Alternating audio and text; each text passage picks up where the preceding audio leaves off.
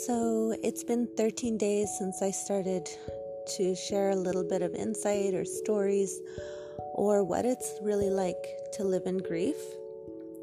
This podcast in general will touch on a full spectrum of life cycle topics. And today I wanted to touch on a resilient story about my dad since he died 13 days ago. And I wanted to just really remember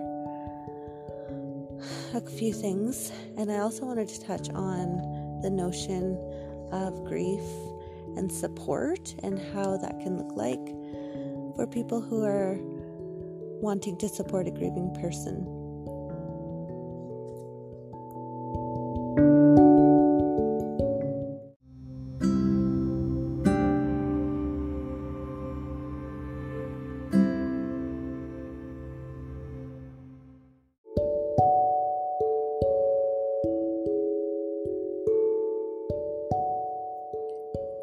So my dad, interesting story of what it was like moving from a really warm climate without a winter like in Canada.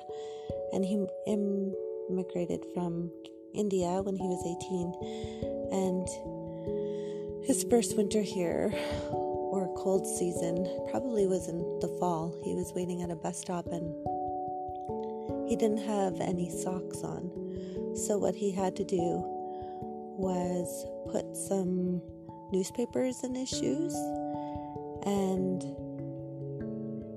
it must have been really, really hard on him. But when he recounted it to people, he would describe like, "Oh, then when I went to the bathroom, I could just have a newspaper right there to read." So he always seemed to find humor amidst the struggles, not necessarily at the time when it was happening, but in his later years, he often laughed through, and that came with, I believe, his narrative of resiliency. And also, I'll never forget this other anecdote of like just living more with the notion of adventure than fear.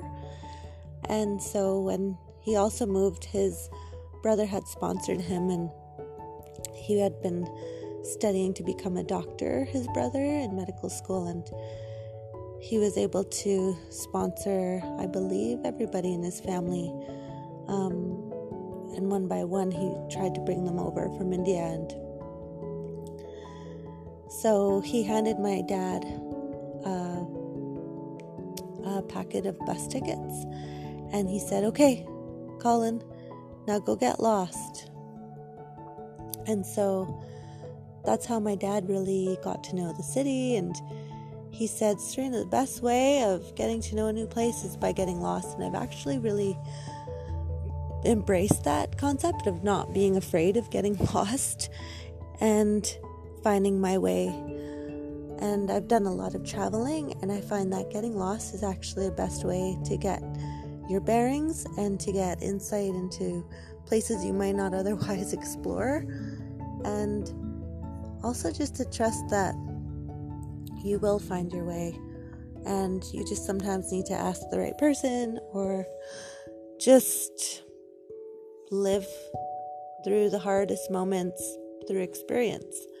And by challenging yourself, you can actually get through a lot.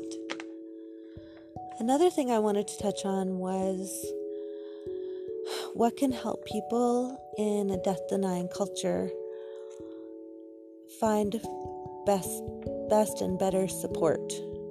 So grief is inevitable, and it's something that we don't usually think or even talk about often, and it can often even be a surprising event and something that's really hard to really prepare for. In the case of my dad, he died in his sleep, and it was a total shock and surprise to us. But I believe if you are wanting to support somebody when they're in a time of struggle or crisis, they really need to feel, I've been calling it like a circle of love, but some people might call it like a solid place or group or friendship where they can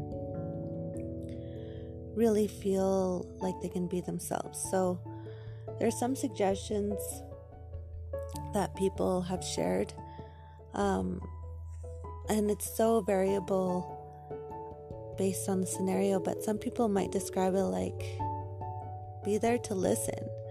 Please don't give suggestions or advice. Other people might relate more to like being asked what they want, not to be told what another person might think is best for them. And other people might find out that it's actually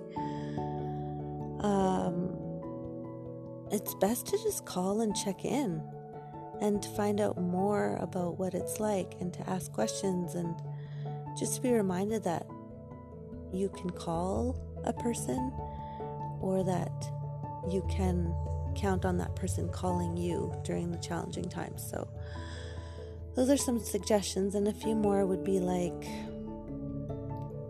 instead of saying get over it, it's okay, like it's time to move on, or they're in a better place, you can say like, how can I help you? Or I'm going to help you get through your grief, and not just that it's something to get over.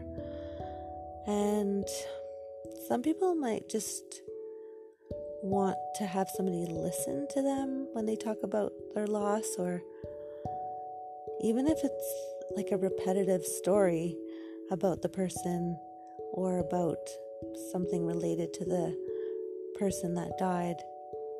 Even if it's the same story being repeated, just take space and time to listen. And one last thing is, if you really want to get together, you say, yeah, we should get together sometime, really narrow it down and make a clear game plan. Like, decide on something that could be fun to do together, or really invite that person who's grieving to join in on your plans. So that's just a few ideas around creating a circle of love for people. I feel really grateful that there have been a lot of amazing supportive interactions, and so I just wanted to emphasize what could be helpful for others if you're not sure. Okay, thank you for listening, and I hope everybody's doing well.